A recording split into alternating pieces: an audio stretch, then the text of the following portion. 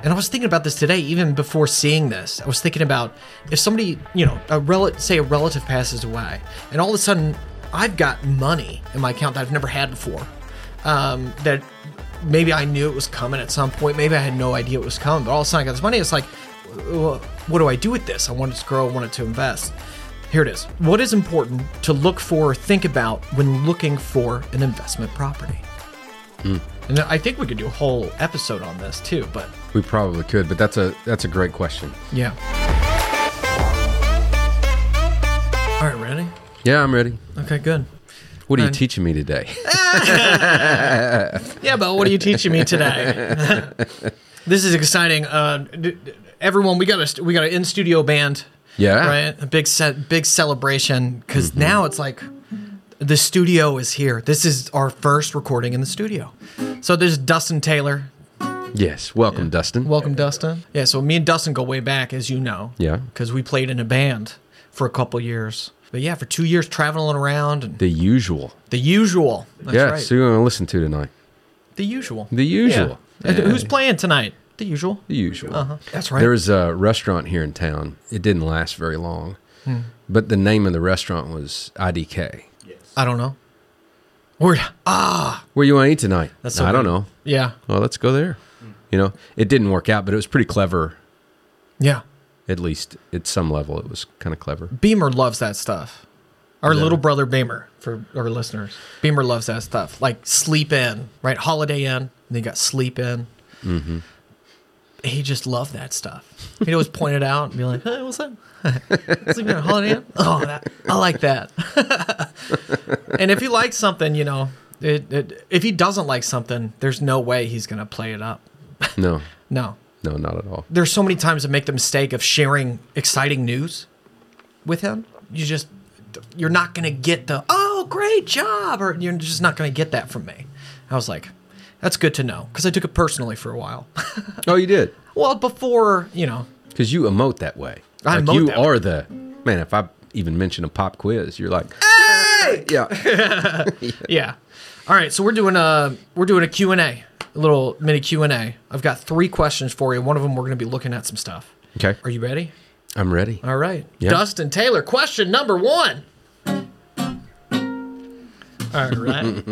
All right. This comes from our commercial real estate market analysis from Monrovia Broker. It says, Bo, I was thinking about what you said about a product type moving back. Would an event like COVID move markets in both directions? Industrial, because the demand for online purchase, the industrial product makes the market phase move backwards towards expansion, and similarly, the office and retail market to move toward recession. Does this make sense? Well, I think you're not really market analysis, but that was our market cycle episodes. We did a 2-parter on market cycles. I think that question is referring to market cycles. It is. So question 1, you take, an event like COVID could absolutely make a product type in a particular market go one way or the other. Now see that -1 after nation? Yeah. That means that the previous quarter's report had them at 5. The nation was at 5, and it moved back to 4. Gotcha. So you don't always have a situation where things go from one number to the next sequentially. Sometimes they can go backwards if something happens. Yeah, so if it goes back, you're just like, oh, it moved back a little bit, but it's probably gonna... Yeah, so think of it this way. A river flows in one direction. However, if you were to throw a stick of dynamite and it were to explode underwater, for a brief moment, it would be pushing some of that water back the other direction. Mm-hmm. So sometimes you can knock a product type or a particular market back a few. But to your point, I would say that there's generally some kind of event that happened to cause that change in direction, and it would also be fairly short-lived. Yeah. What COVID did to industrial is it sent people home, so e-commerce exploded. Yeah. We had something like 10 or 15 years of future demand happen in a matter of months. Well, what happens to industrial space when e-commerce just explodes is you need a tremendous amount more industrial space. And so COVID accelerated demand for industrial space, which would move the needle forward. Right. Mainly because Amazon started contracting with developers to build these 1 million square foot warehouses all over the United States, these distribution centers. Mm-hmm. Well, I heard a number the other day. You know how many leases or projects that Amazon has canceled in the last year? No. Like 65. Is that whoa, is that big? Or is that not, that's not a lot? That's a lot. That's a lot. So what I think Amazon that's Go ahead. Yeah, I just wasn't I think what Amazon miscalculated was 10, 15 years of future demand slammed into a couple months in COVID. Oh, right. And then for a couple years, that sustained and continued to grow a little bit. Well, when the world opened back up, the demand went back down to previous levels. And I don't think Amazon anticipated that. Right, yeah. So they couldn't build and occupy space fast enough. And when the demand kind of went back to where it was, if you imagine a up and to the right kind of graph, what COVID did is it dropped down real quick, and then it spiked demand. So this 10, 15 years of future demand got slammed way back up here, and it spiked, and it stayed up there for a couple years. And then it fell back down to where it just about would have been if COVID never happened. Right. So we're still back on that trend line. Well, Amazon and others like Amazon, but they're the poster child of this. They brought all this new supply onto the market, occupied it, paid high rents. Industrial with that kind of, they were in the expansion phase for a couple of years during COVID. And there was a point in time, according to Dr. Miller, that all of industrial space in every market in the United States was at equilibrium. That's right, yeah. Last quarter, right? And I don't remember when exactly it was, but that has changed now, and it's cooled off a little bit. It's still doing awesome, but it has definitely come back to earth a little bit. So, but read me his question again. Sure. But I was thinking about what you said about the product type moving back. Would an event like COVID move markets in both directions? Industrial, because of the demand for online purchases, the industrial product mix the market phase, move back towards expansion. And similarly, the office and retail market to move toward recession. Okay. So I guess the opposite. So a lot of it depends on where it was in the market cycle when COVID hit in the first place. But let's just say, I think I agree with the guy's premise here. COVID sent different product types going in different directions, like throwing a stick of dynamite into a river. Right. It's going to send water in all different directions. So for industrial, it took off. For office, it had the opposite effect. Like COVID sent everybody home, and it just sucked all kinds of demand out of all these markets. Yeah. And office is still a big mess. Like people still don't know how is office going to be used. We're still probably another couple of years away from understanding how that's going to equalize. I actually just saw a video of Warren Buffett talking about commercial real estate. Oh, yeah? And how it's going to be like by 2027. I wanted to ask you about it, actually. We'll save that for another time. But, yes, and retail kind of bifurcated. So the regional malls were already hurting. COVID crushed it. Grocery-anchored retail centers did great during COVID. Oh, right. Because they were an essential thing. They remained open. People needed food. And any of and it just got a lot more traffic.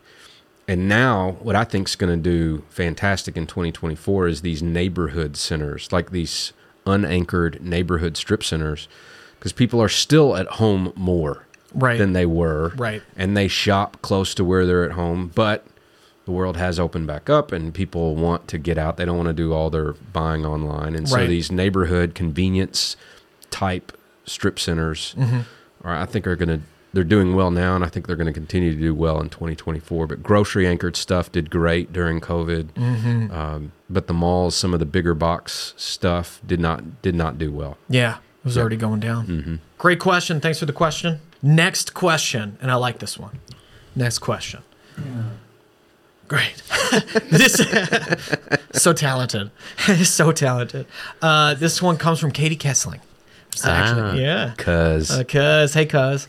And I like this question a lot because I think this is a question for people that are interested in investing and looking to put their money somewhere. And I was thinking about this today, even before seeing this. I was thinking about if somebody, say a relative passes away, and all of a sudden I've got money in my account that I've never had before, that maybe I knew it was coming at some point. Maybe I had no idea it was coming, but all of a sudden I got this money. It's like, well, what do I do with this? I want it to grow. I want it to invest. I was going to ask you a question similar to this, but here it is. What is important to look for or think about when looking for an investment property? And I think we could do a whole episode on this too, but We probably could, but that's a great question. yeah. There's a couple things to think about. One is, like, how involved do you want to be when you own it? So buying it's one thing, but after you buy it, now you own it, and it's your responsibility. So how involved do you want to be in the management of what you're going to buy? And there's a big spectrum. So imagine you buy a 40-unit apartment complex. Yeah. Got it? Okay. So 40-unit apartment complex. Where were you at there? No, I'm kidding.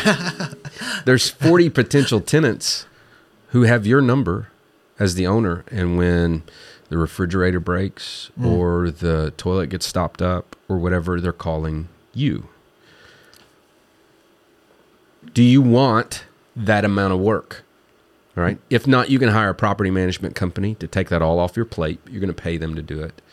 But something like a multifamily investment, if you're going to buy apartments, that's pretty management intensive. You need to be ready to do it yourself, or you need to be ready to hire a property management company to do it for you. On the other end of the spectrum, if you buy a warehouse that's leased to one single tenant on a triple net basis, you remember what triple net means? Yes. The expenses pass on to the tenant. Yes.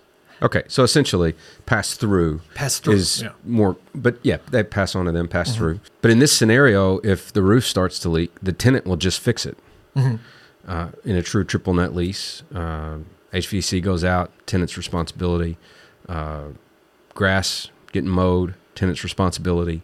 And so an owner of that type of property has very, very little management once they own it. We had a woman one time who was selling a portfolio of single family rentals. And so she had a bunch of single houses, and her income was variable. She got a lot of maintenance calls, and she wanted to simplify her life and travel more. So we helped her sell that portfolio and then buy single tenant net lease properties, more like the other example. Right. So that she knew exactly what her rent was going to be, and whatever happened to the property was the tenant's responsibility. So it just totally simplified her life. The other thing is, like, what do you like? You may find that you really like apartments, or you really like retail properties. And so you would just prefer to own one of those versus a different property type. That would be something to look at. Another is just the numbers of the deal. If you're going to buy something that's more on the non-management mailbox money side, where you have no responsibilities, you're going to pay more for those, and you're going to get less of a return. It's more stable. It's less risky. Therefore, you're going to get less of a return on your investment. So if you want stability, you can still make a pretty good return over here, but it's going to be less than if you buy something like we're looking at a deal right now. If we buy it, we're going to spend a significant amount of money and work and time, probably over the first year to 18 months, stabilizing the property. Right. It's going to be a lot of work, and it's going to be a lot of money on the front end. Once we get it stabilized, it should be a great deal. And for that amount of work and that amount of risk, I expect a higher return than I would for something on the other side that's just more mailbox money. So what are your investment goals? Are you trying to make 8% return on your money? Are you looking for 15%, 20% or more? Which would be double? 15% over 5 years. You're going to double your money just about every 5 years. Yeah, right. 15. Thank you, Dr. Jeff. Yeah, thank you, Dr. Jeff. I didn't have to do math, just memorize what he said. That's right. So those are some of the things. Another thing to look at is geography. I think most of what we own is very close to me. Some of that is because, this is where we find opportunities. I know this market better than any other. I'm very comfortable here. But, some people want to diversify geographically speaking. And so that's something to consider as well. But, I would say for somebody who's investing for the first time in commercial real estate, the amount of involvement you want once you own it is probably the first and biggest question to answer. Okay. Can I throw something at you then? Yes. Okay. Here's a scenario. Okay. I am in that spot that I described before. I got some money. I want to do something with it. I'm not interested in commercial real estate per se, but I am interested in putting my money in commercial real estate. Did you just say I'm not interested in commercial real estate, but I do want to put my money in commercial real estate? Yeah. Can I explain that? Yeah, because I don't understand. Yeah. So when you put together syndication deals, you're going to a doctor or a lawyer or somebody that may not be interested in commercial real estate, but they're interested in investing in commercial real estate. Do you see the difference? Yeah. So I guess the succinct question is, what's the most passive way to do it? And if I wanted to throw my name in the hat to you, to be like, I know Bo, right? Or I'm listening to this podcast, I got some money. How would I throw my ring in the hat? So when you have an investment deal come up, how can I contact you? How can I throw my name hat in the ring? Yeah. How can I throw my hat in the ring? Name in the hat? Hat in the ring in the hat. Right. So, yeah. And if I don't know somebody like you, two different scenarios. I know you. How do I throw my hat in the ring? And the other one is, I want to throw my hat in some ring. How do I find that ring? Yeah. So if you know me or somebody like me who will put these group investments together and you want to take a look at the next deal that I do or somebody likes me, just say, hey, next time you put a deal together, I'd love to take a look at it. I mean, that's all it is. Because at that point, we're going to start vetting each other, right? So you're gonna look at me and my track record. Can Bo do what he says he does? Does he have a track record where he makes his partners money, et cetera, et cetera? You got to get comfortable with me, because that is probably the most passive way to invest in a deal, is you give it to somebody who's good at this and you trust them to make you money. Right. And you can drive by and say, okay, that property right there, I want a piece of that. I'm an owner. But you have no responsibility and no authority. Right? You're literally just trusting the guy running the deal. Now, on the flip side, if I'm the guy running the deal, I need to make sure you fit the profile of a good investor, that you're comfortable with the idea that you have no responsibility and no authority. And you could watch this episode to figure out the different types of investors or kinds of investors, what not to be. Yeah, we've talked about that before. Yeah. If you want to find people like me, then, and I might just start with a Google search. And you could say, search for general partners, syndicators, sponsors of group investment deals, and just see what you can find. There's lots of people who do this in just about every market. Yeah. And so it would just be, and if you're connected in that market at all, you can probably just ask around, call a real estate attorney in your town. They're going to know who that is. And then, just do the normal soft skill stuff of finding somebody, making an introduction, and building a relationship. Yeah. On average, because I know this is different every time, but on average, how much or how little can I put in? Like, what can I expect if this is my first time? Can I throw $10,000, throw my hat in the ring with you, and be like, hey, I got $10,000 I can throw in? Is that too little? Like, on average, what? Most deals have a minimum investment. So the last two that we did, I think the minimum investment was $50,000. Now, that's the way I do a deal, where I'm trying to take a relatively small amount of people, raise a relatively significant amount of money. So, if I took $10,000 a pop, I'm going to have a lot of people to manage in the group. So I try to keep things pretty small. I think the average investor in our last deal put in $100,000. Oh, okay. So, but there are also real estate investment trusts, or REITs. We essentially buy stock in a fund. Oh, yeah. And you can do it at much smaller increments. Right. It might have a fund that specializes in self-storage properties, like Public Storage is a REIT. They're the world's largest self-storage owners, and you can buy in to, these REITs and invest smaller amounts of money, essentially like buying into a mutual fund. Right. But the fund itself is investing in real estate as opposed to, different stocks and different companies like that. But, okay, cool. Yeah. Cool. There you go, Katie. Yeah. Thanks for that question. That was helpful to me too, because I'm one of those. Okay, last one, which I'm excited about this, because this is like, we can watch something and you give us your thoughts. So we're going to take a look at the All In podcast. Will you tell our viewers very briefly what you said to me about what the All In like that brief, what is it? The All In podcast is, and I don't know these guys' names, but during COVID, these venture fund, Silicon Valley types, they created a podcast, probably so they could hang out and just talk about stuff. And seemingly it went really well. They've got, almost 400,000 subscribers on their YouTube channel. So I would say it's going well. Yeah. A couple of them helped Elon Musk buy Twitter. Like, we're involved in that purchase. We're kind of in his inner circle. Yeah. And what I was mentioning before is I just listened to a podcast the last couple of days about Elon buying Twitter. Mm-hmm. And it was talking about, once the sale went through, a lot of the employees didn't know what was going on. And they would listen to the All In podcast where some of Elon's inner circle were talking about what they were doing in Twitter. And that's how some of the employees got their information about what was going on. Wow. Because at the front end, like, communication wasn't great. Right.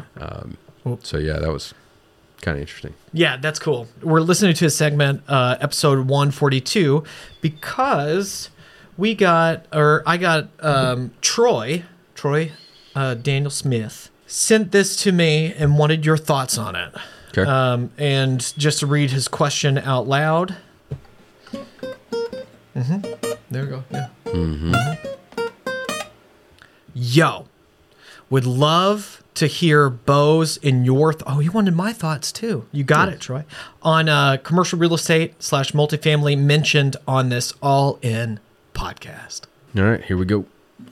Commercial real estate side. There we go. go. An interesting article in the Wall Street Journal about distress funds are forming in anticipation of a lot of commercial real estate projects basically going under. So the vultures on Wall Street are going to be looking to scoop up these projects. I think the really interesting thing about commercial real estate right now is multifamily. Until now, the conversation has all been about office space, and we know that office space is impaired because of the high vacancy rates, that this sector just hasn't come back the same way since COVID. Right, exactly. But now we're starting to see real distress. All right, let's pause it there.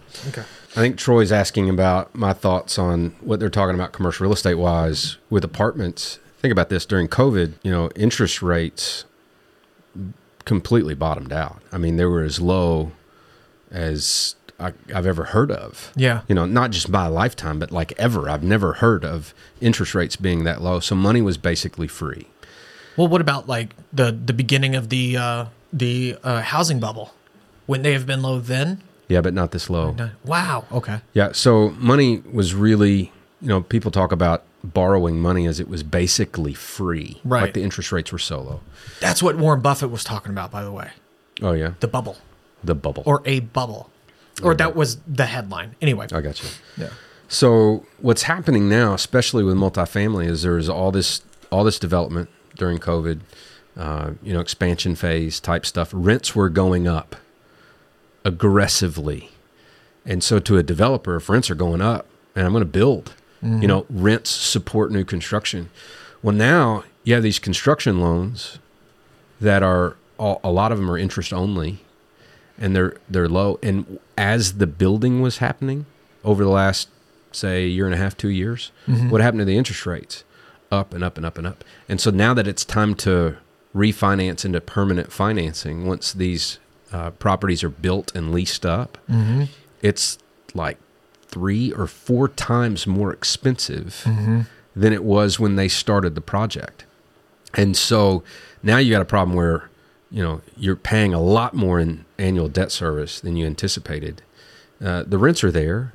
Most of the time the occupancy's there, But with interest rates going up, cap rates go up as well. And so the value of the property isn't there. So loan to values have to be corrected. And so you got a lot of these people that are refinancing into permanent construction, or the loan they took out 5 years ago with lower interest rate, they have to refinance now. A lot of times when you hear cash out, I'm going to refinance, I'm going to take some of my equity out and use it to buy a boat or whatever. Right. Well, some of these people are having to put equity in just to refinance. Right. Well, let's hear some more of what this guy has to say. Okay, great. In the multifamily sector.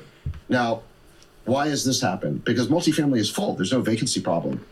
Yeah, it's hard to get a home, and more people would be renting if mortgages are high. So the problem is not on the demand side. The problem is in the capital stack. So let me describe the problem of what's happened here is, let's say that you are a real estate developer who bought multifamily.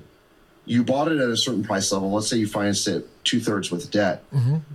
You now need to go out and refinance that project because let's say you did a value add. Let's say you basically did some improvements to it. That means you didn't put long-term debt on it.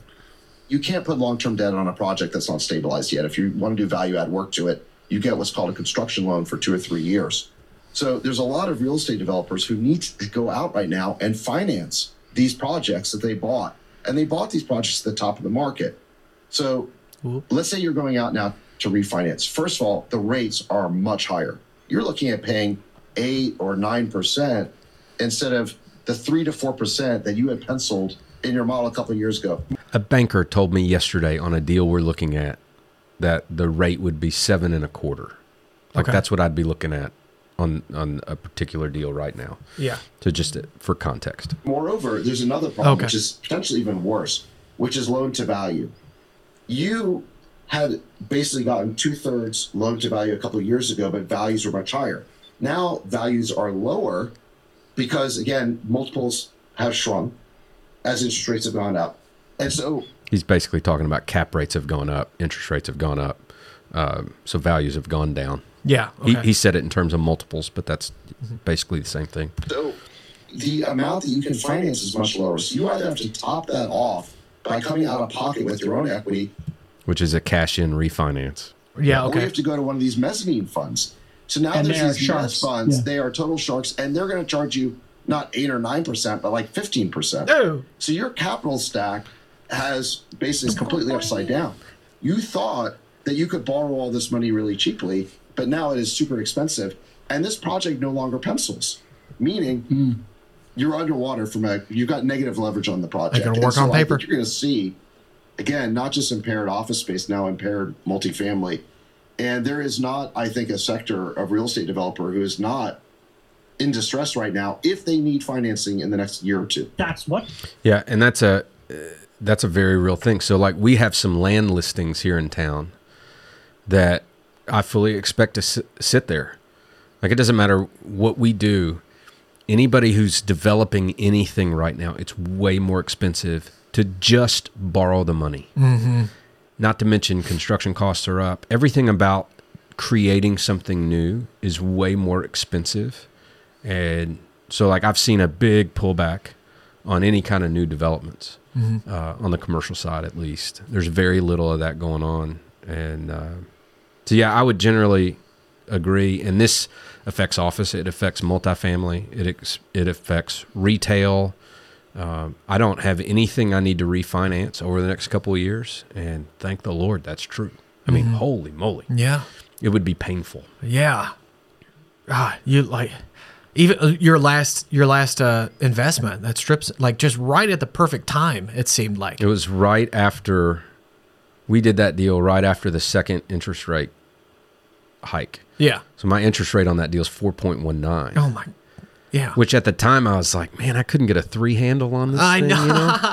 Like the one before it had. Yeah. So I think that one's like 3.49 or something. Right.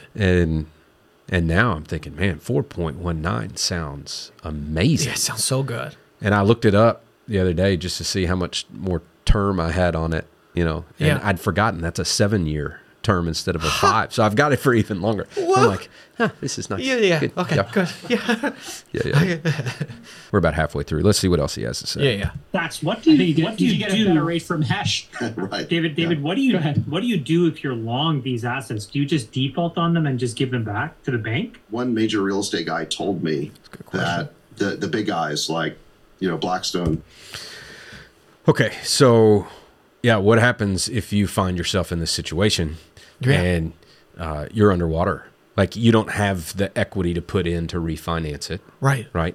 And you can't pay it off and you can't get it sold because the value's not there. What do you do? Well, I think one scenario that I think they're going to talk about, what do you just give it back to the bank? Where you just hand the keys over to the bank and walk away? Right.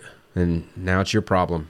Like I've lost, right? The deal failed, but these larger deals are almost all non-recourse financing CMBS loans anyway. And so you're not liable for any of your personal stuff. Right. So they're not going to they're not going to come take my house or other investments or whatever. They just take the property. Right. And you just give it back. Well, there's a lot of problems. Like one is tax implications can be brutal for you if you do that. But banks don't like to own real estate. Would you agree?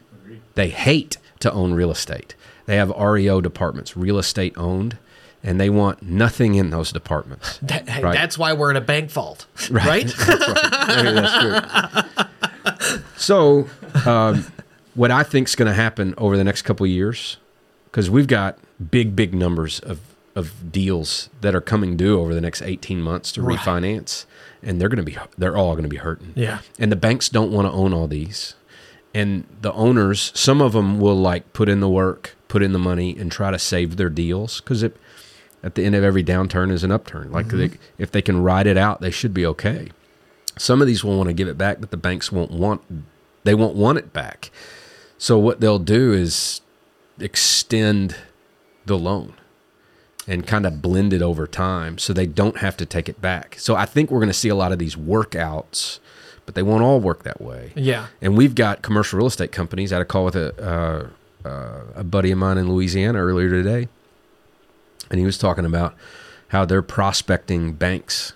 They're going after banks so that when they get these properties back, they can turn around and list them with my buddy's firm, and they would, they're going after the REO departments at these banks. Oh, smart. Yeah. So let's see what their take is on this. The words he used was they are throwing their keys at the bank, meaning they are so underwater, they're not even going to bother trying to figure out a workout.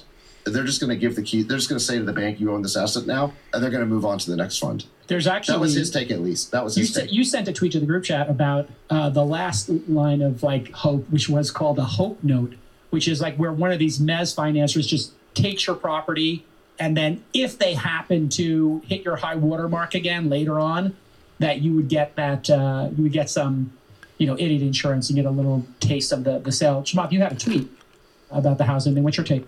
Well, no, my only thought around housing was that very much just supporting what Sachs just said. Like, we're in an incredibly untenable situation, mostly because as rates go up, mortgage applications go down. And so what you're seeing is just like the number of people trying to transact is very small. And so the inventory is very small. And so Sachs said it well. So I don't really have much to add, except that when you think about where this lands squarely in terms of the wealth creation that it's supposed to represent for most Americans, it's a very difficult situation. It's frozen, and this is, I actually think people talk about the political pressure from the White House to the Fed. Go. And I think that this actually is probably a very powerful lens with which to look at it. And the reason is because this touches all voters in every state across. Yeah, he goes, it does. I think that's...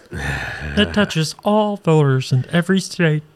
Kind of went Kermit the Frog there on us, didn't he? He did, yeah. Maybe that's how he always is. That's even better. Yeah. He's a little bit, but Kermit the Frog here. Hi, hallelujah. That's how I always get into that voice. That Jeff, what's his name? The guy who wrote that song? Hi, hallelujah. That's one of cartoons sang worship songs or whatever? Chris. I thought it was Jeff. Anyway. Yeah, I don't know. That's funny. But yeah, I think these guys generally know what they're talking about. And I think, like I said a minute ago, I think it'll be really interesting to see how the banks handle people trying to throw their keys back at them because they're so underwater on these properties, and if they try to work it out as opposed to taking the properties back. 'Cause that's going to be painful for these banks. Yeah. And is the biggest consequence is like some of the tax, you said it was taxes? Well, other than like it didn't work out. Here are the keys. Anytime there's liability that's forgiven, you're taxed on that. It's called phantom income. So some of the way these play out for the person who's giving the property back, if there's debt that's forgiven in part of that process, they're taxed on that as phantom income. Oh. And it can hammer people, and they don't see it coming. Like they don't necessarily understand that that's going to happen. So, Whoop. Surprise. Surprise. You thought you were good, and now you owe $500,000 to Uncle Sam. Yeah. Happy tax season. Good luck. Cool. Well, before we go off, I did. Let me just get your reaction real quick on what Warren Buffett said here. All right. He has a message for commercial real estate owners who are getting squeezed by rising interest rates and CMBS loans coming due. We should have Tripwire back on. Lonnie Hendry. Lonnie, yeah. Because where we were then and where we are now, it'd be great. It's time to feel the pain. He said they should lose money if people borrow commercial real estate and now the loans are getting extended too bad. That's part of borrowing 100%. I don't know his voice margin, which is what people were doing. Warren Buffett said to Berkshire Hathaway's annual meeting on Saturday. You've got to have the penalties hit the people who cause the problems. Yeah. So he's basically saying, that's the risk. And if it goes bad, you ought to pay. Right. Yeah. Yep. If you're going to change how people are going to behave in the future, give penalties to those who cause problems. Who caused the problems? The CMBS loaners? Oh, I think there's probably blame to go around. Right. People borrowing all that they can, they discount the risk they're taking on when they borrow. Right. So they're to blame. Lenders lending money to people that shouldn't be getting that much on a deal, or just there was this frothy deal frenzy in the market, and so just need to do deals, need to get this money out there, put this money in. Like they should have been more conservative, right? But they wouldn't have been able to do why were they able to do that though? Because of the. Well, think about it this way: say I'm a bank, you're a bank, and Dustin, you're a bank. Okay, three different banks, okay. And you guys are doing deals with anybody. You've got capital, you want to put it out there, everybody's wanting to do deals, and you guys are being aggressive and you're putting the money in play and you're moving fast. Let's say I want to be more conservative, I want to look harder at the deals, I want to make sure we're making good loans. Well, you guys are going to beat me out on every single deal. And so some banks didn't do nearly as well during the frenzy because they were a little bit more conservative. They were counting the cost. They were doing their due diligence. They missed out. And so the banks that were more aggressive, that maybe didn't consider the risk, didn't consider that the future could go bad, they should pay. And I think that's what Warren's saying there. Right. That makes sense. Yep. All right, cool. I should say Mr. Buffett. Yes, Let me call him Warren like we're on a first name basis. Hey, That's Warren. crazy. Yeah. I call him War. Mr. What's up, War? Mr. Buffett. What's Sir. up, War? Just call him Sir. Let's call him Sir. Okay, cool. Well, there's your questions. If you got any questions, please send them to us. Put them in the comments right now. We love answering questions. I love it. Yeah. I love It's it. a lot of fun. And thank you to Dustin. Dustin Taylor? At what? I said Dustin Taylor. Funky Love? Funky Luck. Funky Luck. Funky Luck. Yeah. Funky Luck. Cool. Yeah. Play me a little something. y'all, we're now in the studio. Our production looks a little bit higher. We are knuckling down. We're coming around to episode number 30. We're going to take a look and see what the future looks like. Subscribe if you know anybody else that's into commercial real estate. Please share this. Write a review on wherever you listen to the podcast. It helps us out a great deal, and this helps get this information to more and more people. It just helps in this world here. And thank you. Thanks for watching. Good. Cool. Bye. Bye. Bye, Alice.